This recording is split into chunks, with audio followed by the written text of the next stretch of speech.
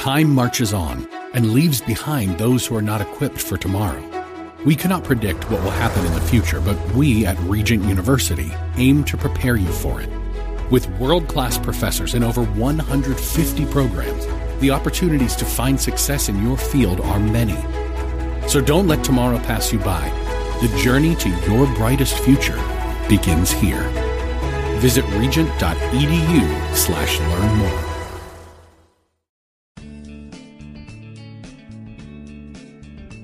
Grace and peace to you, and welcome to Reaching for Real Life with Sean Azzaro, the senior pastor of River City Community Church in San Antonio, Texas. Now, this is a church that exists to help people just like you find the real life you were created for and find it to the full. That's what Jesus promised in John 10:10.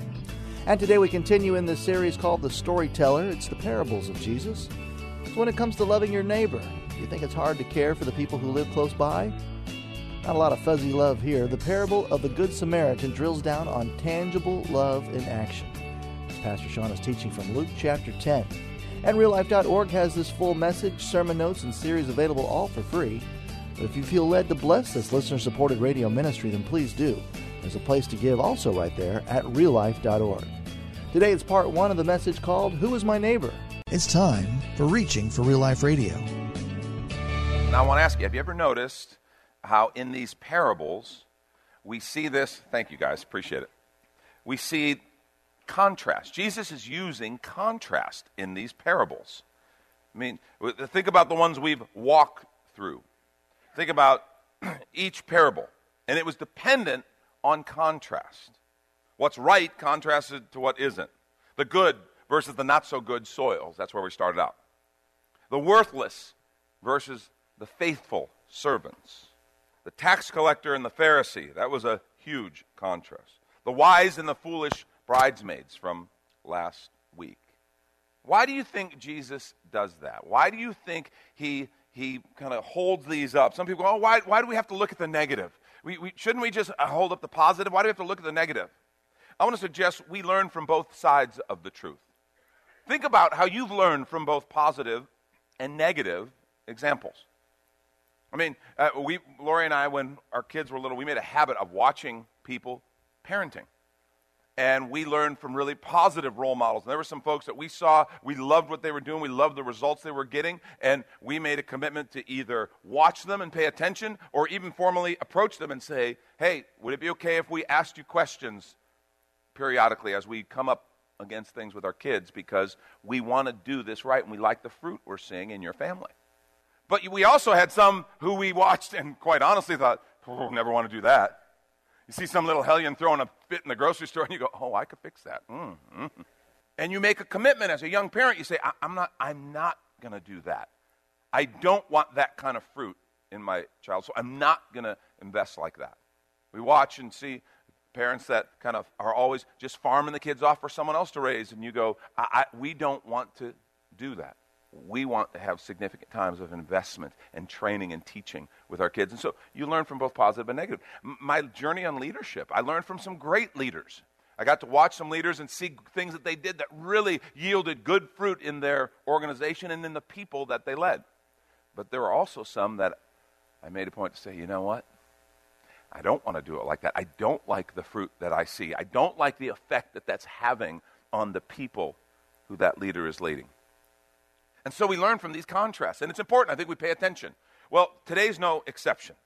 This is a conversation. We're going to look at a conversation Jesus has that moves from what the other party wanted to be a theoretical, kind of philosophical, theological conversation, and it moves to a real conversation very quickly. If you have your Bibles, turn to Luke chapter 10. I'm going to pick up at verse 25. We're told, behold, a lawyer stood up to put him to test. This really is a teacher of the law. The teacher of the law, and it was a very recognized role talked about in the scripture, a religious leader focused on interpreting the law and teaching the law. Stood up to put him to the test. Make a note of the motive. Put him to the test. And what he says is, teacher, what shall I do to inherit eternal life? So this isn't someone who's kind of truly hears in Jesus and says, wow, you have the words of life. What should I do? No, this is someone who says, okay, I'll see what he knows. I'm an expert in the law. I'm an expert in the Hebrew scriptures. And he's going to put Jesus to the test. What shall I do to inherit eternal life? And Jesus said to him, what's written in the law? How do you read it? I love Jesus, man. You can spar with Jesus. He's the best. Okay? What's written in the law? How do you read it? And this is an expert in the law. And this is what they did. This was this kind of back and forth rhetorical questions, kind of analytical questions that they would ask to discuss and banter about the truth. How do you read it? And he answered, you shall love the Lord your God with all your heart, with all your soul, with all your strength, and with all your mind. And you shall love your neighbor as yourself. And Jesus said to him, you've answered correctly. And then the conversation turned. He says, do this and you will live. Do this and you will live. But he, desiring to justify himself, he said to Jesus, and who is my neighbor? Jesus then answered him in a most colorful and unique way, and he told him this story. Listen. A man was going down from Jerusalem to Jericho, and he fell among robbers, who stripped him and beat him and departed, leaving him half dead. Now by chance, a priest was going down that road, and when he saw him, passed on the other side. So likewise a Levite. When he came to the place and saw him, he passed by on the other side. But a Samaritan, as he journeyed, came to where he was, and when he saw him, he had compassion.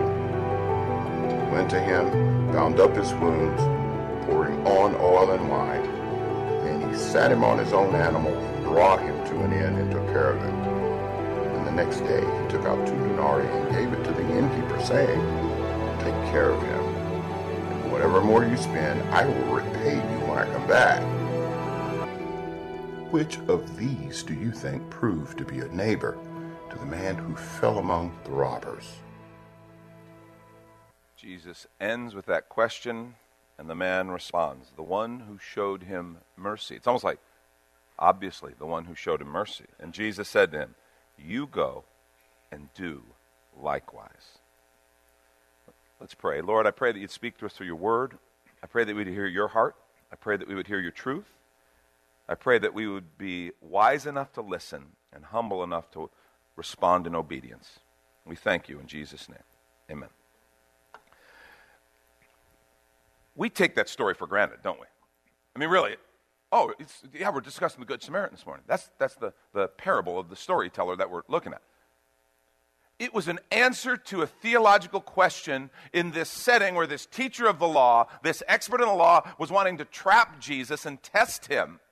And Jesus' answer is what we now know as the story of the Good Samaritan. A story that, it's 2,000 years later, we're still telling this story.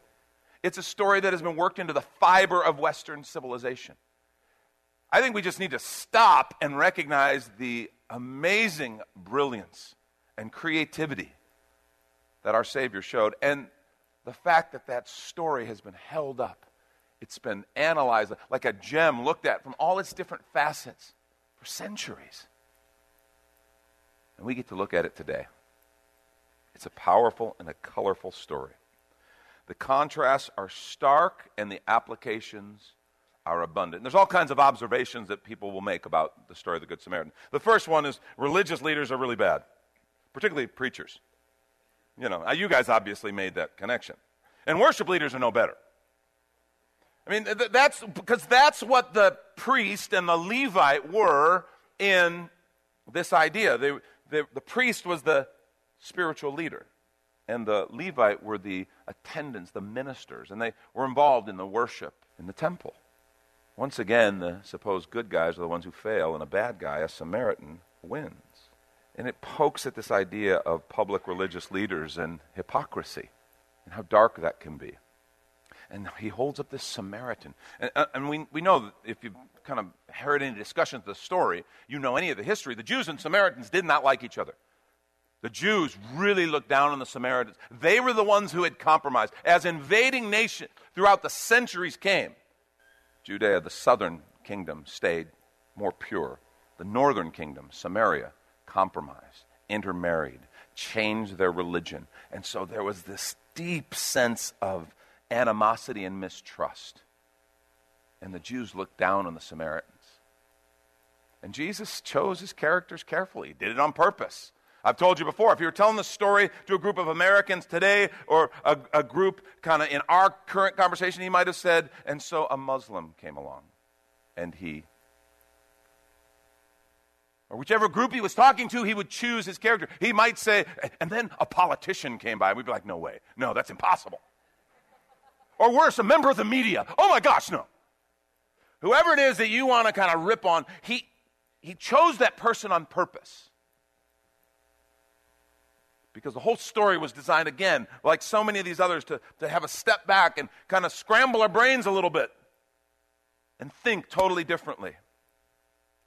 Why did he choose a Samaritan? Why would he choose someone like that? Why does he so often choose the tax collector? The despised tax collector, the traitor that we discussed a couple weeks ago. I think because he is underlining and constantly hammering on the danger of self-righteousness. You know why self-righteousness is so dangerous? Because it literally excludes you from grace. It puts you outside of grace. You're like, wait a minute, God has grace on everybody. He has grace on everybody who wants grace.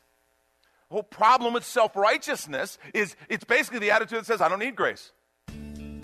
A self-righteous person can't repent because they don't think they have anything they need to repent from. They literally are cut off from the goodness of God that he offers freely to whoever will come. By their own decision to say, no, I'm good. Thank you, God. I'm sure that's great for other people who are weak, people who need a crutch. That's fine. But I'm doing it on my own. That self-righteousness keeps you outside of the grace and the family of God. And this is when we take a quick minute to remind you you're listening to Reaching for Real Life with Pastor Sean Azzaro, a listener-supported ministry of River City Community Church, in this message called Who is My Neighbor?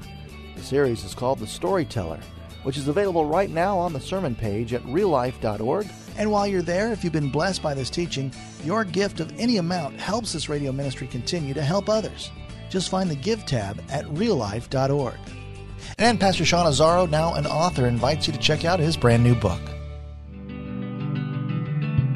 302 Books, a division of Salem Media Group, presents A Pilgrim's Guide to the Spirit-Filled Life, Rediscovering the Gift of the Spirit, authored by Sean Azzaro, pastor of River City Community Church in San Antonio, Texas. Growing up in and around Pentecostal churches, I really learned to appreciate the role of the Spirit in the life of the believer. But I also saw what I considered to be imbalance and excess in some of our churches when it came to how we taught about the infilling. Now available at Amazon.com, Sean Azzaro shares his most requested teaching and radio broadcast series in a devotional form, encouraging you to embrace the Spirit-filled life.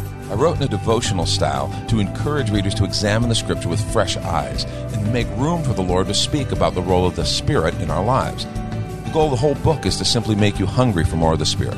Order your copy of A Pilgrim's Guide to the Spirit-Filled Life by Sean Azzaro today at Amazon or reachingforreallife.org. And now back to the message, Who is My Neighbor?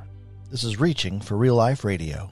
I mean, we see the application of these religious leaders. We don't know why they pass by, but just the idea of being too busy, doing good works even, to actually be used of God. Too busy to do the things that are near to the heart of God because I'm so busy doing for God or doing for me or whatever the reason was. Some have tried to make this a theological illustration. Some people have tried to say, well, Jesus is just painting the gospel in a story. We're the wounded man in need of salvation. The priest and the Levite represent the law and the prophets and their inability to save, ultimately. The Samaritan represents Jesus, God's salvation, who was despised. And I don't know, there's applications that can be made. I don't know that that's the main point Jesus was making. I think the main point is much clearer if you step back and look at the conversation before and after. You look at this interaction with this teacher of the law, this expert in the law who came to test Jesus. And the real point here, I think, is found in the conversation that it emerged from. You pay attention to the progression. Notice how it begins. There's this teacher of the law, he's listening, and so he decides he's going to put Jesus to the test. You know there was this animosity between Jesus and the religious establishment of the day because he taught totally differently. The crowds were drawn to him like a moth to the flame because he shared the love of God. And he taught the law unbelievably accurately. But all of the other baggage that had been put on throughout the centuries and the rabbinical teachings and things that were ever increasing kind of ropes and bondage for the people. Jesus just removed them. He accused the teachers of the law and the Pharisees. He said, oh yeah, you've got the fine points of the law. He says, you keep it. You tithe even on your mint and your spices. And he says, that's not bad. Tithing is a powerful biblical principle. That's fine. He said, but you're so meticulous in that, you would never miss that. But on the weightier issues of justice and mercy, you're clueless. You miss the huge parts, and you kind of have these little details that you're so meticulous on. And I think that's because we can control that. We can control that.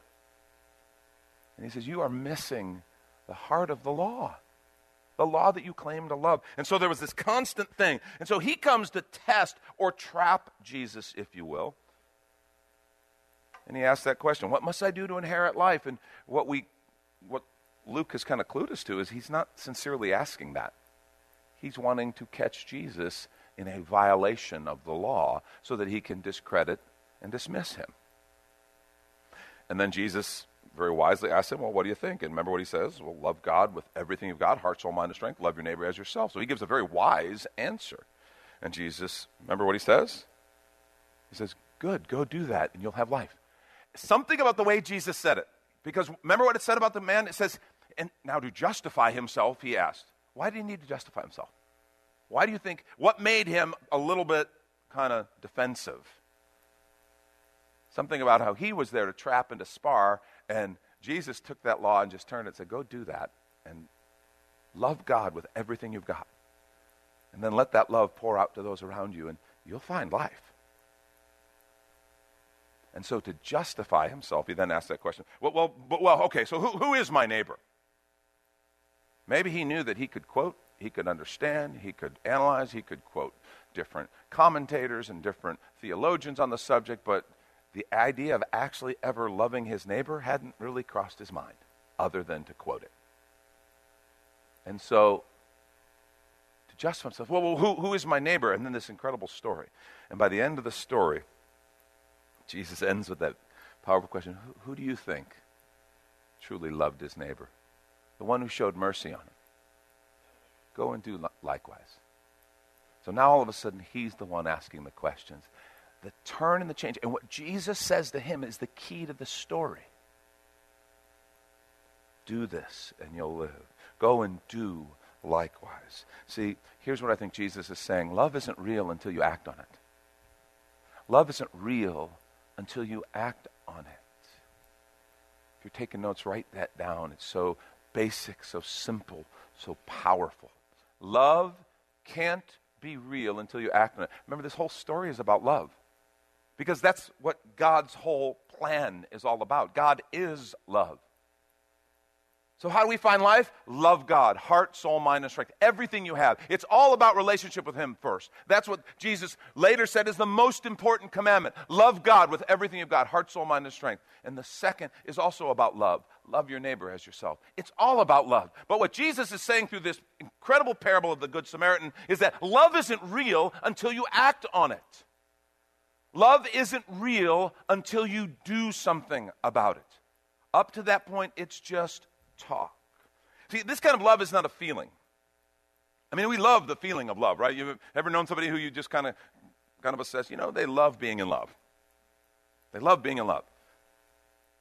This kind of love isn't a feeling, all right? Because the feeling, when you think about it, when you think about love and feeling, I love my wife dearly. She is just, I delight in her. But it's one of those things, when I think about it, when I think about my love for her and that feeling, I feel good. And so in a lot of ways, that can be about me, because I love her. I cherish her. But see, this kind of love goes beyond the feeling and the talk and the conversation. This is different. There's no beautiful, moving soundtrack that kind of came in while this story's happening. No, this is gritty. This is real, like love actually is. Love isn't real until you act on it. I've heard people say, you want to know love, make it a verb. Make it a verb. Make it something you do. A couple observations I think we can make from the passage. First, Real love always involves a specific target. Real love always involves a specific target. And in this case, the specific target happened to be an enemy, or at least someone who, the Samaritan was helping someone who likely despised him. And Jesus chose that carefully. See, real love always has a specific target, and Jesus chose the most difficult kind. Someone who you know looks down on you, someone who you know doesn't like you, someone who doesn't approve of you, someone who has spoken poorly of you. That's the example he gives. And you're like, I hate this story. I used to love this story. I hate this story now. Because all of you can think of someone who, if Jesus were telling you the story, he would have put their face, their name into the story. And you're like, dang it. Sean, don't you have a funny illustration right now? Yeah, no, I really don't, because love always involves a specific target, and Jesus chose the most difficult one to illustrate it. After that, everything else is easier. There's no fuzzy loving of mankind here. I never trust a person who says, oh, I love mankind, but they hate people. You ever known someone like that? They kind of love mankind. They talk about love for the strangers, the aliens, the immigrant, this one, that one, but they treat everybody they know like garbage. And you're like, God, that's messed up. Okay, there isn't any of that. That's not part of this story. There is no, oh, I love mankind, but I don't like people.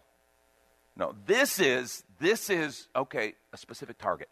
Love isn't real until you act on it, and real love always involves a specific target. See, there's no fuzzy loving of mankind here. Mankind lives next door to you. That's mankind. He lives next door to you. Okay? He shops where you shop. He works where you work. Okay, now I'm going to really get into meddling. Mankind is coming to your house for Thanksgiving dinner. And you're like, oh, I could love a Samaritan, but not my brother-in-law. Not him. No, Jesus, don't. It's too hard. It's too hard. That'll bring you to repentance. But that's what he's saying. He's saying we can't throw it around here at church, quote scriptures, quote a Bible verse with our kids and all that, if we're not willing to say real love always involves a specific target. Mankind lives up the street. Mankind works in your office, on your job site, wherever it is. That's what he's talking about. And in verse 33, remember what it says about the Samaritan? It says, he tells us two who just passed by, but he says he saw him. And then it says he had compassion on him. Those two things are really big. He saw him, and he had compassion on him. This is challenging because honestly, I think we're almost too busy sometimes to even see people. We're so busy, and it's not that we don't want to or that in some place within us we don't care. It's we're so busy, so focused on our stuff, our objectives, our goals, our dreams, our plan, our stuff, that we really don't even see people. People become kind of a means to an end. They become a part of whatever particular setting we're in. Okay, there's my work friends, and they have a function in this circle, and then there's the people in my neighborhood, they're in this circle, there's the parents on my kids' sports team, they're in this circle, and whatever circles you want to name, they kind of just are a part of that, and they serve whatever function they serve there. I love networking events. I have a friend who's really into them, so I've gone with him to networking events, and I love meeting people, I love talking to people, it's great. But I want to encourage people, if you kind of go to networking events, just be careful of what can really happen very easily in a networking event. Sometimes we just go with the idea of, oh, these are relationships I can use. These are people I can use to build my business, to build my client list, to get leads. And relationships become totally utilitarian.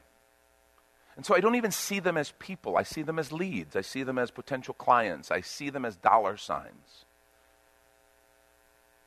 Now, I'm not saying stop going to networking events or stop interacting with people at work or whatever. What I'm saying is stop, pray for a moment, and then open your eyes and see them.